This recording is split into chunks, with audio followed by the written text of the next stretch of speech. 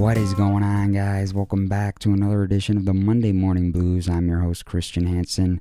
This week's guest is Quinn Sullivan. It finally happened. It took over almost a year to get him, but it happened and it was great. I talked to him about 2.5 weeks ago. It was amazing. We talked about his songwriting, the influences that Buddy Guy, Carlos Santana, Eric Clapton, and so much more have had on him.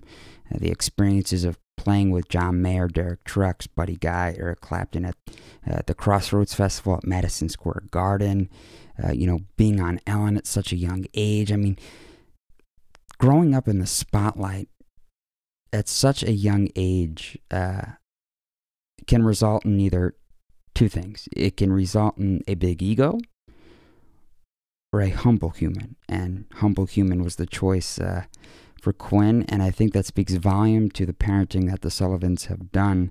So kudos to them. He's a great kid, a great person, and an incredible musician. And I had so much fun talking to him. It was almost an hour long, and it was amazing. He's got some new music coming out soon as well. He does have a single out right now called All Around the World. That's the first single off of his upcoming album called Wide Awake, out everywhere soon. We will keep you posted on all that information as it comes out to the public, because you are not going to want to miss this record. It is going to be amazing. It's going to be the follow-up record from Midnight Highway, which came out in 2017, and that record was phenomenal. If you have not checked it out, be sure to do it. I will include the links in the description and on our website as always, so you can find all of his music, but I'm pretty sure you know who he is already, so no need to do that, but I'm going to do it anyway because, hey, we always get new listeners, and it's good to spread the blues and spread music like Quinn's. So without further ado, this is my conversation with the amazing Quinn Sullivan. Enjoy.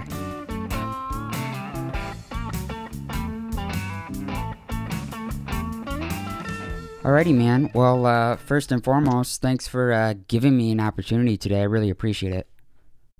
Anytime. Thank you for having me. It's great to be on here. First off, it's really hard to avoid the fact of a pandemic and musicians being affected massively. Past calendar year, Can you believe we're almost a full calendar year from the shutdown? What has it been like mentally for you as a musician? Oh man, mentally for me, it's been, well, now the first few months were actually not too bad. I got to get a little bit of time off the road, and I had just finished an album that is coming out at some time this year. So I was kind of not really in touring mode, so it was sort of, it was kind of nice to have 3 months to kind of reset a little bit. Sure. But as the pandemic began to roll out more and it began to get more serious, it definitely became more of a reality, and like, oh my gosh, like we may be in this for a long time. This is, sort of panicking, like when are we going to do a show again? So yeah, I'm definitely right now, especially over the last couple of months, I've just been really itching like all musicians, itching to get back out there. So so yeah, it's been, for me this year in 2020 and probably 2021 too. It's just it's a huge adjustment, because we're so used to being out on the road and so used to like playing and being around people, and this is what this industry is all about. It's about connecting with people on a stage, and sadly we can't do that right now. So yeah, it's definitely been an adjustment, but we're just trying to stay positive as best as we can right now. And trying to make some music and figure out other ways to get out there. I mean, that's all you can do, unfortunately. It's just a waiting game. You actually got a new single out, all Around the World, out on Provogue Records. Talk a little bit about the single and how that came to be. So yeah, I did the entire album in Los Angeles, California, with a producer named Oliver Lieber. Okay.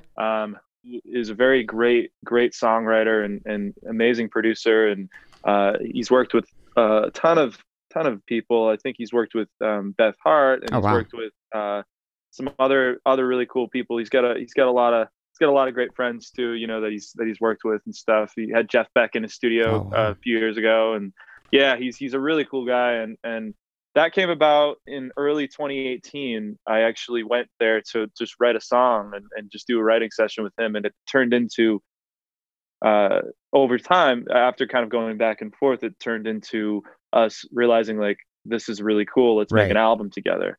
So we began tracking the record in I'd say like December, January of 2019. Oh, wow. 2019. So yeah, it was about a year ago. So but this song came about. It was just one of the many writing sessions we were doing, and he had this guitar loop that he was playing around with in the studio, and I remember walking in and just kind of going, "What is that? Like, what is what?" It sounded so cool and so inspiring, and I sat down with the guitar and we began coming up with the rest of the song, and it just it snowballed into us writing a song about.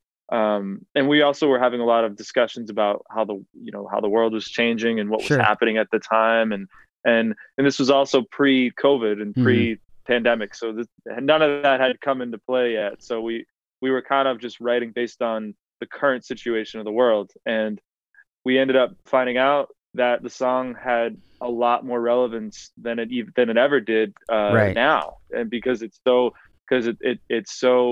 much about having a dream and just seeing the world in the way that almost like I want to see it in some ways, like a world of just peace and everybody's getting along. And clearly that's obviously not what's happening right now, but yeah, it's kind of a mystical dream about a guy that pictures this world to be so great and all of that. So yeah, it definitely for me because we had written a ton of songs and we were trying to pick singles and stuff. I was like, this makes the most sense right now. I mean, this wouldn't have been my first single choice if this hadn't happened, but it makes sense because this was, because it happened, and because we're in this world right now and we're living in.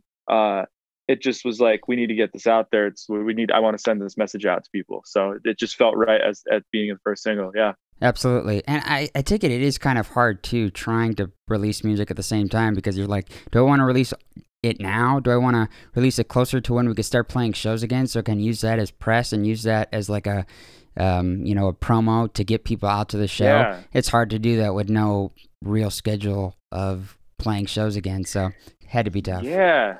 There's no real schedule. There's no nobody knows. I'm a schedule guy. I love having like a routine, and I'm very into that. So the fact that there isn't, and we did wait a while too. It's funny, we waited, and when New Year's Day came, and me and my record company and my team started talking about how we want to get this out there. We kind of all just shrugged our shoulders and said, well, we got to start putting out stuff now, and at least getting the ball rolling online and on social media. Sure. So I was just like, I can't wait any longer. We just gotta put out music now, So because I've been sitting on this music for a good year and a half. So it was really time to strap in and start putting some stuff out, because the more you wait, the more you don't know what's going to happen anyway. So yeah, we just were like, let's just go through it with it. And I see other artists are releasing some stuff, and I think people need music right now too, especially with everything happening. So yeah. No, I get it. I mean, obviously, I think all of us now have the time to realize and appreciate how much or how important music is to us, because imagine going through a whole pandemic with no music. I don't think it'd be possible. Yeah. So I think the appreciation for live music and arts is at an all-time high. So when it does come time to reopen, I think it's going to be better than ever. So only time will tell. That's all. We just got to wait.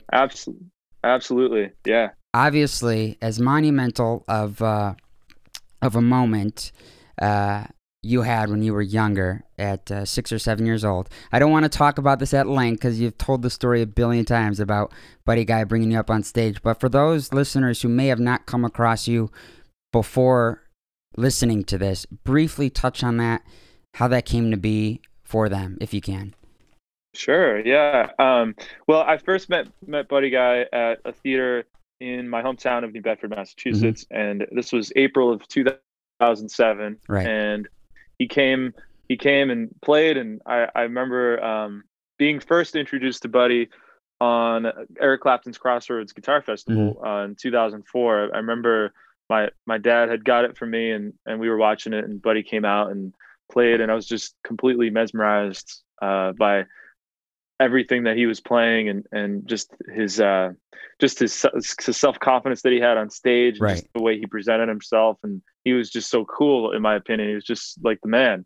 So I just immediately just became a fan, and being a young kid, I just was obsessed with guitar, and just all things guitar. So when we found out he was coming to play, I was just like, oh, we got to go see him. Right. So we found our way to the theater, and we got tickets, and we knew a couple of people at the theater, so they got us backstage and to meet him. And it was just so cool. We walked backstage, and there he was, and I we met, and he was so nice to me, and I remember him just being so gracious and so welcoming, and just so nice, and really just basically just opened his arms up to me, and just really was nice, and gave me a lot of his time. And this was before the show too, so he hadn't even played yet. Right. And so he asked me to play. I had my little Squire Fender Stratocaster with me, and he had me play a little bit for him, and kind of to see, probably gauge what I could do and what I couldn't do. And I was 8 years old, so I was just a little kid, and and he apparently dug it, and called me out on stage that night, and we played I played the last half an hour of the show. He brought me out, and we ended, and he walked off, and I was playing with the band, and it was just this really incredible experience. And that just snowballed into me going to see him every time he'd come to Massachusetts to play. Me and my dad would go see him, and he'd always bring me out and be so gracious. And and then that snowballed into me eventually opening for him, and developing a very, very unique relationship with him, and him bringing me out on tours, and all around the world, really. I mean, it's really been truly was the coolest, most as far as having like a almost like a college experience in some ways, because it's like, our school, any sort of school experience, it's just such an education. And it was just a big part of my career and my life. And so those 10 years were unbelievable. And now obviously that's a huge moment. He helped big time, but that opportunity doesn't happen without the support at the home front, and the introduction to music, and a catalog as diverse as you had growing up. Talk a little bit about the type of music that you grew up at home, and were both parents, was the catalog of music the same, or did they differ, and how did that blend together, and how did you hone the combination and develop your taste? Yeah, that's a great question. Well, my parents had a bunch of music going in the house when I was a kid. They had the Beatles, which I became very, very heavily obsessed with, and they had the Rolling Stones, and they a lot of the older rock, the classic rock stuff. They had Stones, and then the Allman Brothers Band played a huge role, in the Grateful Dead. A lot of the jam bands they were listening to at that time.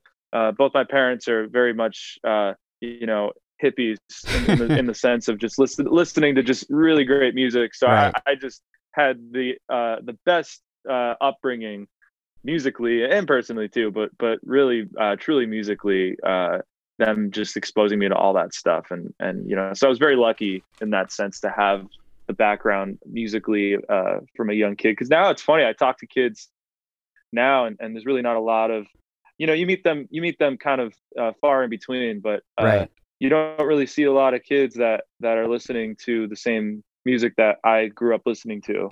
And I think that just comes from, like you were saying, it just comes from exposure at a young age, and being exposed to it from 3 years old on, and that was my case. I'm very, very always lucky about that. And but it definitely formed my influence, because I was listening to stuff like that but then I would discover stuff on my own Sure. as the years went on, especially after I met Buddy. Because then I'd check guys out that came before Buddy, because then once I was involved with Buddy and playing a lot with him, I become obsessed with blues and soul and all of that stuff. So I was listening to, deep cuts of like BB King, and then eventually getting into Albert King and Freddie King, and then all of the people that came before them. And so, I was listening to a lot of that stuff, and because Buddy would tell these stories on the road all the time. It would be like going into like a history class, and he would just spur off these stories about like John Lee Hooker and Howlin' Wolf and Muddy Waters and all these legendary people, and so it would just make me want to check something out. We'd be having dinner one night, and he'd tell a story, and I'd be like, well, I gotta go back and check this out. I gotta hear what he's talking about, because I really was not totally a blues aficionado at all, not like I've kind of am now, because when I was a kid, I was just getting into that stuff. So it took me a while to really get into it, but my taste over the years has changed, because I love all that stuff and value it and appreciate it. But then I love, newer music. I love, a lot of the singer-songwriter music too that comes out, like John Mayer and I love him. and Ed Sheeran and even like, a lot of like other stuff too. Like I love Marcus King a lot. I think James he's Bay. incredible. James Bay is incredible. Yeah, James Bay and Hosier, and a lot of great singer-songwriters. Ray LaMontagne I love too, and then also I'm into like Tame Impala. I'm into like a lot of the indie music, like Arctic Monkeys, and I listen to Harry Styles too. I really listen to everything. I really truly listen to everything. And it just to me, that's just the beauty of music. There's I feel like someone once said like there's good music and there's bad music. Sure. So it's like I love listening to some stuff that makes me feel good and feel something. So yeah. No, absolutely. Yeah. And you kind of touched on a good point there. As a musician yourself, who's kind of hit all areas of genres and styles of music, do you ever fear, or have you ever fallen into the trap of categorization and the mental kind of fear of falling into a certain category and being labeled that, and trying to shake yourself out of that category and branding yourself as just a musician with so many different influences? We saw that with being John Mayer on Room for Squares. He freaked out, panicked, came out with the trio to let everyone know that, hey, I'm not the acoustic pop guy, and I'm not going to be that my whole life. I'm a blues through and through. At what point in your career did you have a moment where you're like, whoa, what am I? And how do I brand and put myself out there in a way that doesn't categorize and pigeonhole myself for the rest of my career? And how'd you overcome that? It's a great question. Well, I think that's always been kind of a struggle for me. Sure. And because being on the road with such an incredible guy like Buddy is just a learning experience and an education like no other, and nothing can replace that. But somewhere along the line, I think, when you're doing that all the time, people are coming up with their own opinions on you and what you are, and you kind of have to, for a while, you have to accept it, because that's all you can do, and you can't really fight it, because people are just going to think of you as they think of you. You can't really form other people's opinions on you. You know what I mean? Sure. So for me, it's like somewhere along the line of that, I kind of went, okay, like, what am I? What do I want to be? What do I want to be known for? And at that time, I was getting a lot into songwriting and becoming more, and I felt like I was developing my voice as a songwriter way more, and it was becoming more than just the guitar for me. And I was like, I need to really sit down and think about this for a second, because what do I, because I'm so, the thing about it too is I've been around this since I was 9 years old. I've been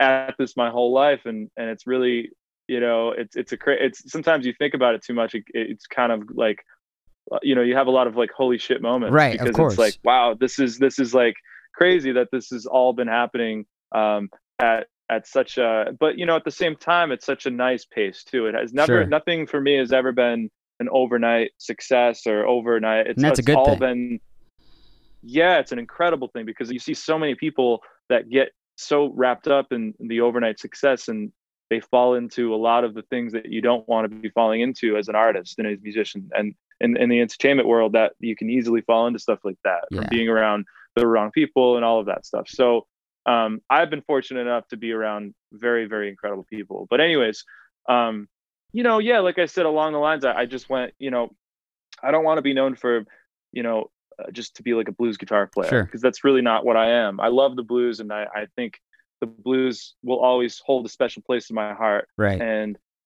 But I think that's not really what I am truly, and I've realized that, and through this new music that I've been writing, and that the stuff that is about to come out this year, it showcases that. It showcases like, no, he's not the blues guitar savior kid. Right. He's the art. He's the singer songwriter, guitar player too. But Mm-hmm. singer songwriter is the first title, I think, because that sort of can make it so you don't have to play one style of music. Right. I don't really consider myself to be to have a genre. I'm kind of genreless in a way, because I'm really touching on many different genres Right. always when I'm playing. And I think we live in a society now where you don't really need to have a genre. I think that was a lot more of a thing back in, maybe 15, 20 years ago. That was more of a thing, because people were like, you got to be this, you got to do that. Right. But I think now the music that I listen to and the music that seems to be popular, these artists seem to be taking a whole bunch of different avenues Mm-hmm. musically. Like, they seem to be mixing it all together. So I for one just want to be doing that, and just just being able to always never being, like I said, never having a lid on my head about like what I can do and what I can't do. I always kind of musically, I always want to be able to do whatever I want. Absolutely. No, I Yeah. totally get it. And what age was it for you personally that you kind of made that decision that this is something you want to do for long run career? Because I mean, obviously you're not Mm-hmm. even 24 years old, right? You're young. I mean, I'm 21. yeah. Yeah. So it's like, at 21. what point did you make that Yeah. decision? Because you've been in the spotlight your whole life. It's like LeBron James. He's been in it since he was high school. So it's like, at what Yep. point did you personally make the decision that, hey, I think I want to do this for a Mm-hmm. thing? Like, did you have a Mm-hmm. backup plan? Did you ever have any second thoughts about music or something else, or was it always music? And when did that moment come for you? Well, no, I never had any second thoughts, which I'm very thankful for. Good.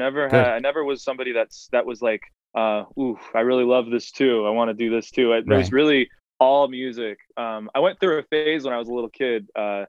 I wanted to be my cousin actually is a cop, and we used to when I was a kid. He's 7 years older than me, but when we were kids, we used to play cops and robbers at his house. Sure. And I had a fantasy before before I really knew what being a cop entails.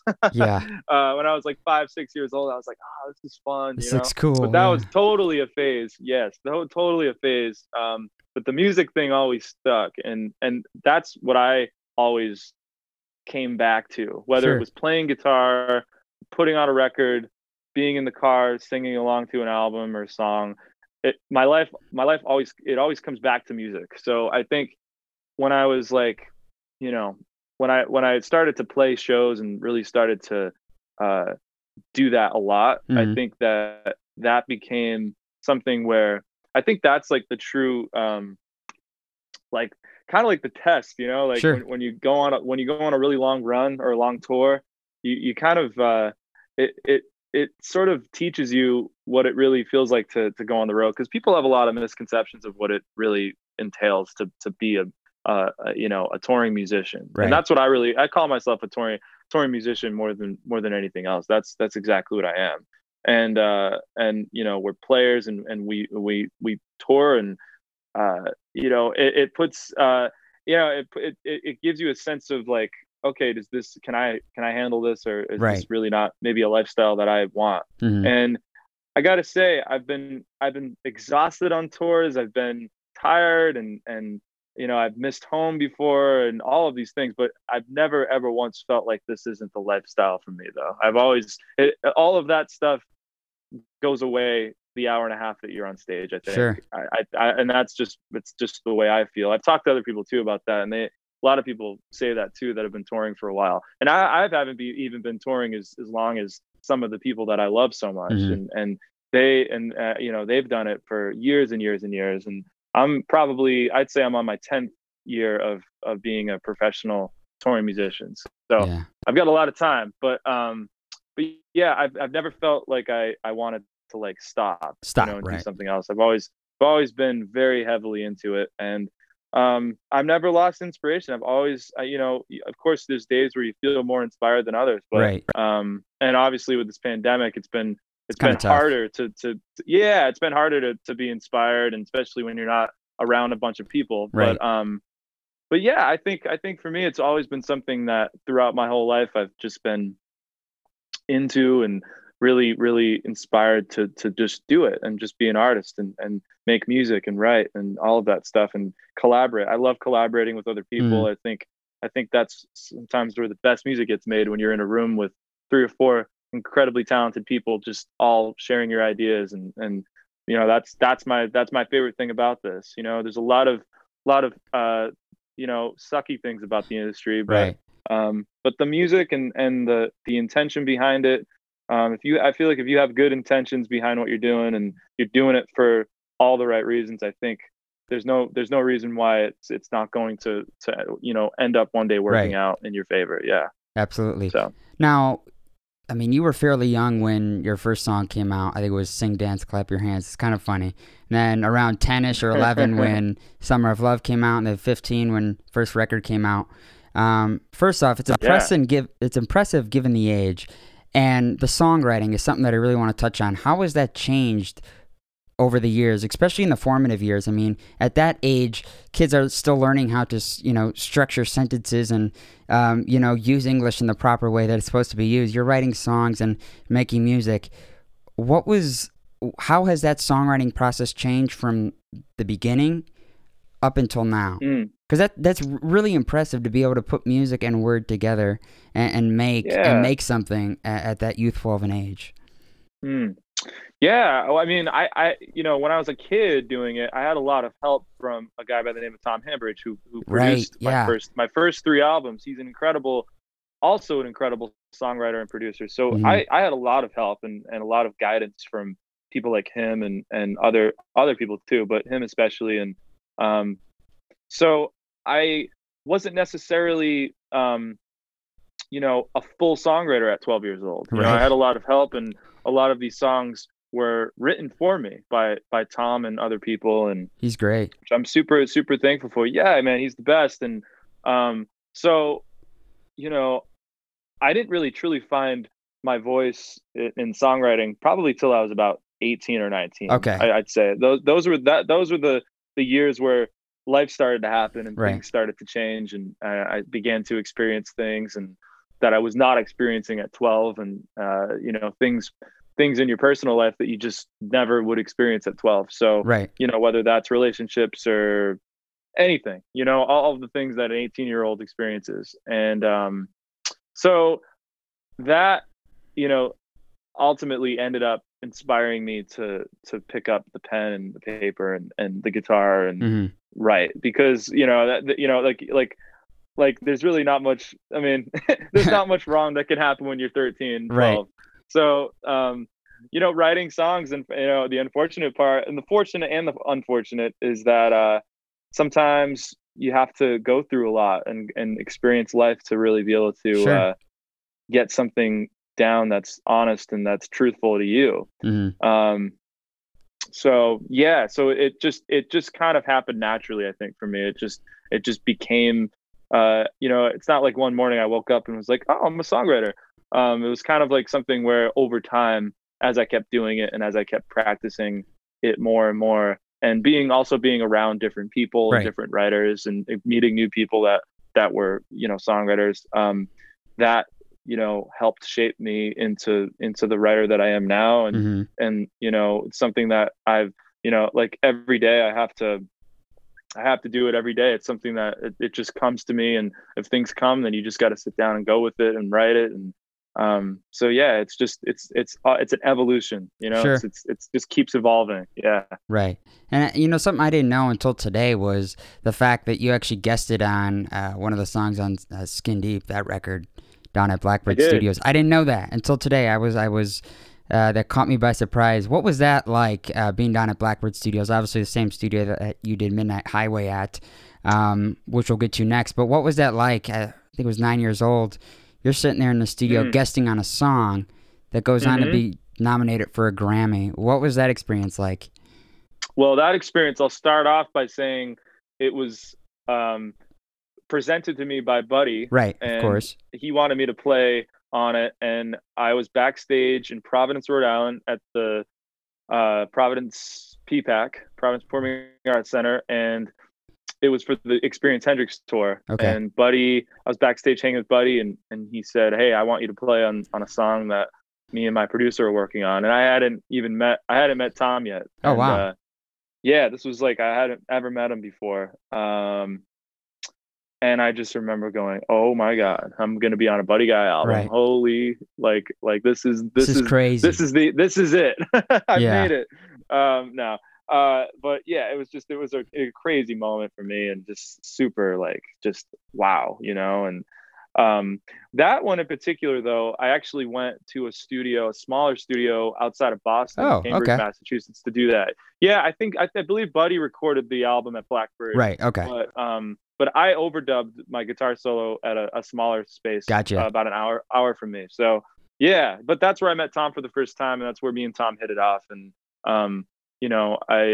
we ended up sharing a lot of we had a lot of similarities. We had a lot of things in common, from being big Beatles fans and loving that music. So yeah, we just hit it off, and obviously that snowballed into him working on my first album. But yeah, that experience was like no other. Just being able to, have your name be listed amongst people like Derek Trucks and Susan Tedeschi and Eric Clapton and Robert Randolph, I think, was on there too. Sure. And, yep. Yeah, a lot of cool people were. That's one of my favorite Buddy albums. Absolutely. So it's a really great album. Yeah. Yeah. So it's awesome. You keep mentioning Tom. We actually had him on the show in the back. See that middle? Oh yeah. So yeah. He cool. He's the type of guy who you could just he can have a conversation with just anybody on the street, and he can write 10 songs just based on that conversation. He's like a wizard with that. It's remarkable. Great. Yeah. It's good stuff. He really is. Yep. Now, Madison Square Garden 2013, take me through that experience, because I know you've noted and you've mentioned at least 3 times with me talking to you about influences of John Mayer, Eric Clapton.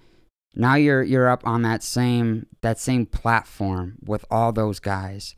What was that experience like, being able to play at the Garden first and foremost, but also the Crossroads? Well, that was probably the highlight. It was the highlight of my career. Yeah, that right there was just so amazing. And yeah, I mean, we walked in, and it was funny you mentioned John Mayer. That was the first artist that I saw rehearsing there when I got to MSG was him. He was rehearsing Queen of California. Love that song. Which that whole record, Born and Raised, is so good. And that was I think that was during that time when that album had just dropped. And yeah, he was rocking with that, and that's where I met him for the first time. So he came off stage, and a friend of mine that is also a friend of his introduced us, and he like had heard of me before he'd seen me play on YouTube. Cool. So yeah, so he was just like already saying that he had known about me. So I was just completely blown away. But he would know who I was, and and I'm just being a huge fan of his and of his music and stuff. So yeah, it was just really cool, and I just got to meet so many incredible people over those 2 days. I mean, I got to meet one person that comes to mind that really stands out to me is meeting Greg Allman for the first time. Oh yeah, and that was a really unique experience too, because he had just I had just walked off stage. The lineup was amazing. We played the first day, and we played right before the Allman Brothers Band. So it was John Mayer and Keith Urban played, and then Buddy and myself and Robert Randolph played, and then the Allman Brothers were playing. Jesus. And they headlined the first night, and Eric came out with the Allmans, and did Why Does Love Get to Be So Sad. It was just an incredible musical night, and yeah, and I remember him sitting at his organ, because the way it worked was the stage revolved. Right. Like they'd set up an artist and a band behind like whoever was performing. So the stage would just always keep going around. And so it'd just be like quicker. Right. And they, and yeah, the Allman Brothers were getting ready to play. And I remember standing on like near the stage and just kind of watching them do their thing. And I think Greg had seen me. He must have seen me play. And he came up and he got off his organ. He was sitting there ready to go. They had like 5 minutes to go before they were going on. And yeah, and he just walked over to me and just shook my hand and just told me I was amazing, and he was really into what I was doing. And yeah, I was just like, wow, this is incredible. Just very, that whole weekend, sort of a blur, because it was just so many things were happening, and I was, 13 years old, being around all of these people. I felt like I didn't even belong there. Right. No, I get because of all of these heroes of mine that were playing. I look up to these people in so many ways, and just the fact that I was able to be there really because of Buddy. Right. And really be exposed, and on top of that, being exposed to 20,000 people and playing a solo in front of Madison Square Garden. I mean, it's a pretty it's a feeling I really cannot describe to you. Yeah.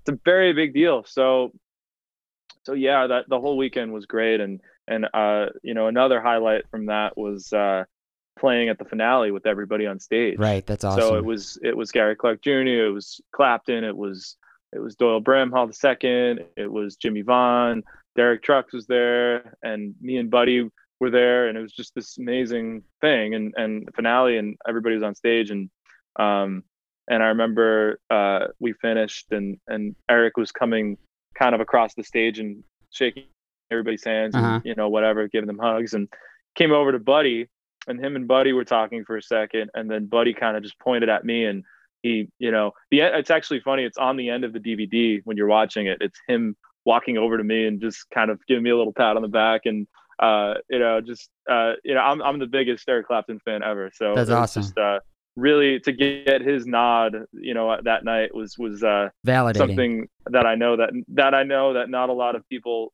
have been able to get. He's an exceptional guy. So absolutely, yeah. So it was just incredible honor, and I think about it sometimes. It's just being one of the greatest things that's ever happened to me. Yeah. Absolutely. Now, Midnight Highway in 2017, incredible record from start to finish. I love Lifting Off. It's my favorite song on the whole record. It's amazing. Thanks, man. Especially live. That's the one thing, too, is like there's records that you can listen to. They sound great. But then if you see them play that live, it's and that's one song that you play. It's like, it's just absolutely electric. I think it's like 10 times. It takes that song to a whole different level live. That was at Blackbird Studios. That was your first actual full studio experience, I believe. Yes. How did that? It was. How did that go down? How incredible was that? Given the fact still that, I mean, you have barely even entered into what? You weren't even 18. No, I was 16 when we started that process. I was 16 and a half. Right. Yeah, so I hadn't even turned 17. Yeah.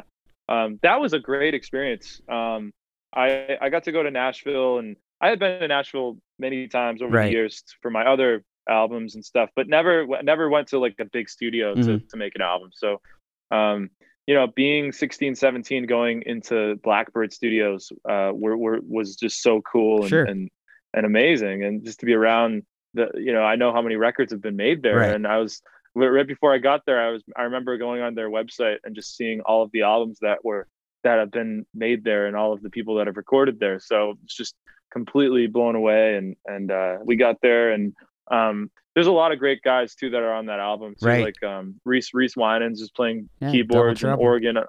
Yeah. And Rob McNally, who's like probably by far one of my favorite studio guitar players. Not a lot of people know who he is unless you're a musician, but he's really truly a talented guy, and has played on everything. I mean, listen to any Nashville country album, and he's probably on it. And he's just one of those hired guns that really cool. He's toured with Bob Seger, and Oh wow. he's just a very, very cool guy. So he's on that album, and a couple of Michael Rhodes is playing bass on a couple of. He's a great bass player from Nashville. He plays with Joe Bonamassa now. Oh wow.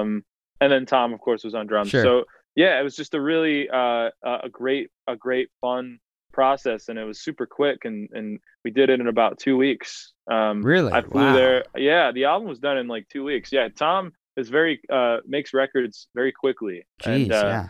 And for that time, it was really nice to be able to just get in and get out and just get music out there. Because we were touring all the time and playing with Buddy and doing shows like that. So yeah, it was really nice to just make a record and have it be done, and fully done in a couple months, and just tore it up, and do it. Absolutely. Now we've talked about Buddy several times, but there's someone else that's really I feel like is instrumental to the progression of you as a musician and as a person, and that's Carlos Santana. Talk a little bit about how instrumental he was to who you are as a person and a musician today. Carlos Santana is one of my favorite people, and we've become actually really good friends over the last couple of years. And he is somebody that is so cool and so generous, and really, there's no one. I can't really describe what he is. He's everything that you want to be as a person. I think he's inspiring. One of the most inspiring guitar players. I don't even call him a guitar player. I call him like a musician. Right. Like he's so much more than just a guitarist. He's because there's not a lot of guys, in my opinion, and that can play with the intensity that he plays, and just be able to just really pretty much engage with anybody, whether you're a 10-year-old kid or you're an 80-year-old person. Like he's just all ages. Like everybody can connect with his music. He's just so versatile in his playing and style. And I first met Carlos. He came to Mohegan Sun. He was playing on tour, and we got to me and my dad had gotten to go see him. We got invited to the show. We got in touch with his people, and got to go backstage and hang out. And I had no idea I was going to play with him, or even. I mean, I didn't even know if I was going to meet him. I just thought we were going to go to the show, and we found ourselves backstage, and I had never met him before, because it's funny and it's interesting because I had met so many of my heroes over the years. I've gotten to meet everybody, and he was the one guy that I had not met yet, and never been around, and probably the person that I was one of the most influential guitarists ever in my career. Like for me as an artist, he's one of the most, like, him and Eric Clapton and Derek Trucks are the three guys that really influenced me as a guitar player. So it's funny, I hadn't met him yet, and we walked in, and I always compare him and Buddy. Like him and Buddy are so similar and so different in so many ways. And the differences are just natural. They have different upbringings and different careers. As far as being generous and being kind and being so welcoming, I totally draw them as being so similar in that way. Because he was just the same way. Just he brought me into his world for a good 2 hours. Like we hung out. Yeah, he has this wicked cool setup in his dressing room that is all decked out with he's got like an amp that in he's got a TV, and then he's got like his amp that plugs in. He's got a surround sound system that he can just play along with stuff. He puts on his iPod, and he's got songs going and stuff. So just so cool. Super loose. He had super loose. Yeah.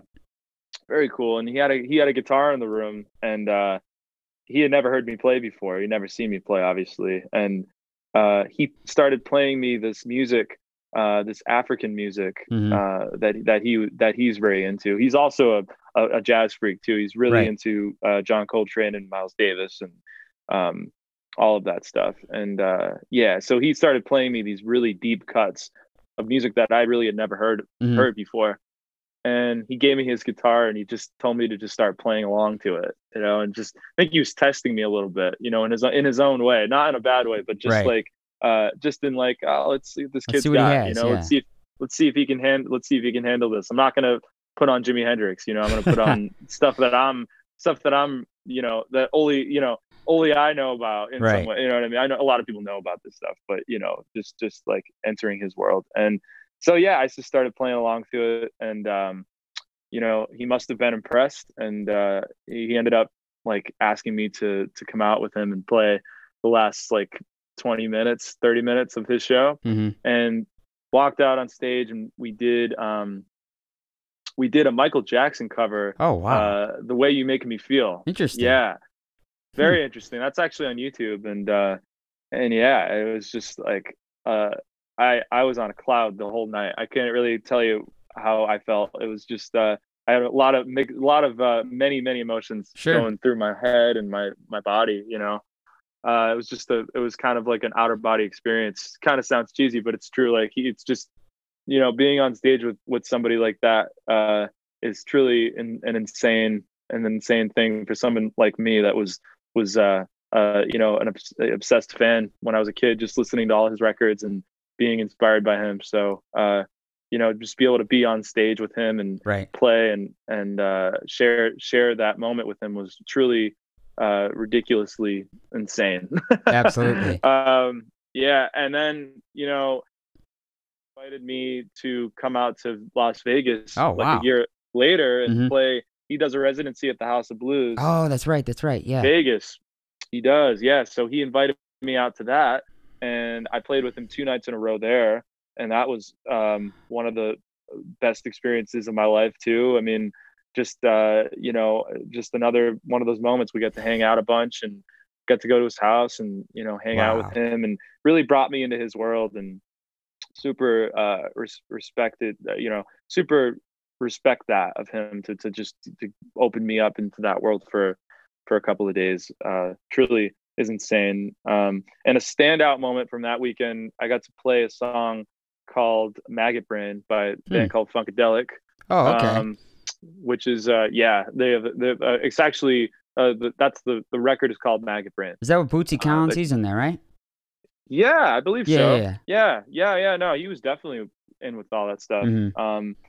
Yeah, and it was just it's on YouTube too. That one performance is on YouTube, and just these moments like that are just so incredibly insane. And you just take it with a grain of salt. You can't Sure. think too much about it, because then it becomes something more than it really was. So you just have to you just have to sit down and go, wow, that was insane, and I'll value that, but I got to keep moving. Right. I got to keep going on my trajectory, and just trying to get better. Because Absolutely. a lot of people you'd think after a moment like that, okay, I can stop learning. I've Right, done right, right. everything. Yeah, yeah. But there's so much more that I want to do, and so much more that I aspire to do and be. So yeah, the learning never stops, and the train keeps moving. So. Absolutely. Now, since the pandemic, I'm sure you've had a lot of time to really think about all the opportunities you've had. During this Yeah. time, have you finally been able to grasp and realize how blessed you have been over the years during the pandemic? I feel a lot of people have found the moment of clarity, and have just been absolutely humbled about everything. Because you guys usually are, you're on the go. I mean, yeah, you may have time here and there to think, but it's like you had the time now to really sit down and compartmentalize and just realize how blessed you were. How important is that for you to have that moment? Because there's a lot of guys who don't have those moments. And until you have that moment, I don't really think you realize what you've done or what you've accomplished.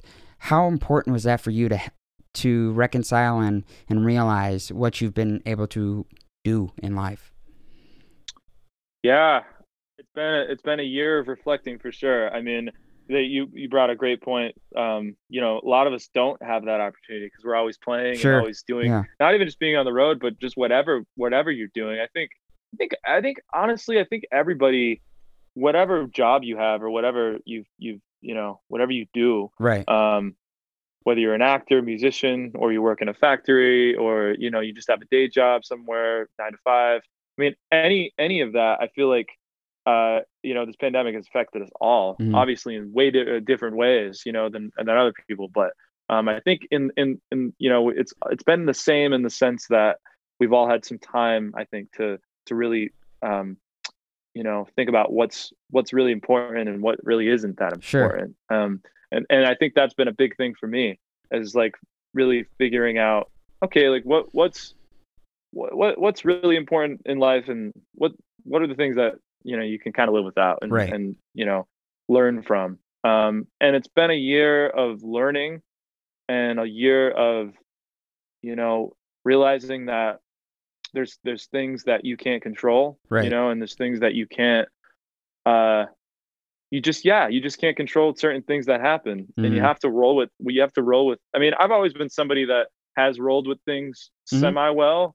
I haven't really, although when I was a kid, I didn't take the word no as best as I do now. That's something that I've definitely grown up, and Sure. I realized that you do have to hear no sometimes. Right. So yeah, that's just normal stuff. But yeah, it's been a weird year. I think everybody's in reflecting mode. Right. I think everybody's like, wondering kind of what's the next thing, and Mm-hmm. what are you doing next? And in my case, I'm lucky enough where I've had this new album for a while. Like I said, I've had it for about a year. Right. And I really, really am so proud of this album. It's actually an album that I'm most proud of as an artist, and it really, to me, showcases everything that I've been influenced by. But more than that, I think it's really it's who I am, and it really, you can, and when it comes out, there's no release date yet, but when it does come out, it'll be out sometime this year. Sure. And we're just going to put out singles, and really focus on getting these singles where they want to be. And yeah, it's just the record that really it's so personal to me in a You lot of ways. identify with it the best. That's the best music that you've Yes, put out, that you say, this is who I am. That's your brand. exactly. This is your, I'm Quinn Sullivan. This is your identity in music. Yeah, yeah. In some ways, it feels like my debut. I mean, it's not my debut, but Right. in some ways, musically, it does feel like that, because I think being so young and being in this, you really don't have a lot of, there's really not a lot of time to like figure out, well, what kind of, Sure. who Yeah. am I, and all that stuff. Like that just comes from years of doing it, and then Right. figuring out along the line, like we were talking about before, like figuring out who you want to be as an artist, and really how do you want to, what do you think of yourself as, and what do you want people to think of you as? Right. But going back to the reflection, I think with the new music, I've been able to almost like, be able to just focus on that, and Mm. try not to have any outside noise come in, although Right. it's hard. But yeah, it's been a major focus of mine. So if I didn't have a new album, I probably would be telling you a lot of other things. Sure. It would probably be a lot of different things. So I feel lucky in that sense, that I've had always kind of stuff to work on. So Good. but yeah, but definitely, because when you're finished with an album, the record company normally just wants it right away, and they want to Right. put it out. But with this particular situation that we're in right now, It's a little they different. weren't, yeah, very much so. And they weren't super, they weren't like, we need this now. Like, Right. we need this now. It was like, let's sit with it, and let's really think about what we want to be putting out here, and the singles we want to be releasing, and how we want to market this. So that's been nice.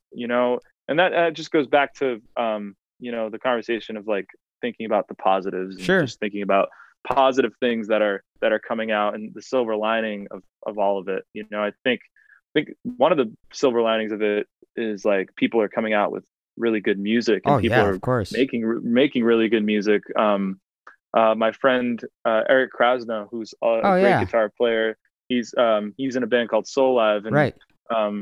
he also does a solo career, and he sent me his new album that I think is going to drop sometime this year too. Awesome. And it's not out yet, but I listened to it, and I'm like, man, like this is so good. And that's the thing, because like, people are just putting out stuff that maybe they wouldn't be putting out if they weren't, Right. if they were touring. You know what I mean? Like, touring can definitely, there can be a lot of great things about touring, but But at it the same delays time, like, the recordings and the singles and all that stuff. Yeah, I have a hard time focusing on like, occasionally like you'll be at like a sound check or something at a Mm-hmm. gig and you'll have like an idea for a song, but as far as sitting down to like write a song and get in a studio, it's sort of hard to do that when Sure. you're touring all the time. So this time has been really nice to just focus on Good. recording, Yeah. Yeah. So as we near an end here, I always like to do these strengths and weaknesses. Name one strength and one weakness of yours. Yeah, that's cool. That's cool. Well, I'll start with the weakness. That's usually the easy one.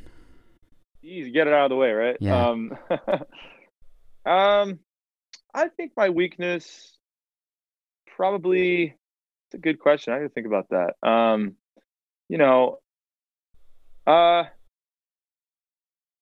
I'd like to think my weaknesses are things that are stuff that I'm we're like always trying to strive to be better, Sure. and probably you know I guess my weakness would be like always probably thinking too much about the future and Right. thinking about where I'm going to be in 10 years and always like, having that in the back of my head. So I have a hard time sometimes staying in the present moment. Yeah. And that's probably something that I could get better on and be more aware of like what's going on around me. Mm-hmm. Because a lot of times I get in moods where I'm just always thinking, oh God, like Right. what's it gonna be in 5 years, and where am I gonna be in my career? And you stress out and you get all kind of crazy and stuff. So yeah, that would probably be my weakness. Sure. You know, trying hard to stay in the moment, but it's hard to sometimes. And my strength would probably, I'd say my work ethic is definitely a strength of mine. Sure. I always want to be working on something. I always want to be doing something. I really have a hard time like sitting down for too long and just relaxing. I mean, don't get me wrong, I love doing that and everybody does, but after I really it's hard for me to not pick up a guitar, and some people are just like, yeah, I can put my guitar away for a month and come back to it. That's how Zappa is. He hasn't played all pandemic. I don't know how he does it. Oh, really? Yeah, I talked to him in November, and he said, yeah, I haven't really touched the guitar. I'm like, what? How do you not do that? Yeah. Yeah, some people work like that, and it works for them. But yeah, for someone like me, I always have to be. I mean, I wouldn't say like I'm not like obsessed with it really. Right. Like I can put it down for a few days, and like I could definitely put it down for a week, but I could definitely not put it down for a month. That would be too much. So I always have to be doing something, and so yeah, that's my strength, I think, in the sense that I always want to be progressing, right, and always like listening to new music, and checking new stuff out that I haven't heard before, and learning new things. I've been playing a lot of piano during quarantine. I've been trying to get into that a little bit. I bought a bass. I've been playing a lot of bass and stuff like that. Ultimately, it helps your songwriting, and it just helps ideas move, and helps you come up with songs that you maybe wouldn't come up with on the guitar. Right. So yeah, I've just been doing a lot of that. Yeah. Awesome. Well, Quinn, I appreciate you doing this, man. Thank you so much for having me, Christian. I appreciate it. You bet. You take care of yourself. Yeah. Awesome, man. You too. Have a good one. Thank you. Thank you guys so much for tuning in. I hope you enjoyed that conversation with Quinn. If you like what you heard and you're new to the show, be sure to subscribe to us on Apple Podcasts, follow us on Spotify and iHeartRadio, and be sure to visit our website, themondaymorningblues.com. We will see you next time here on the Monday Morning Blues. Till then, stay safe and be well.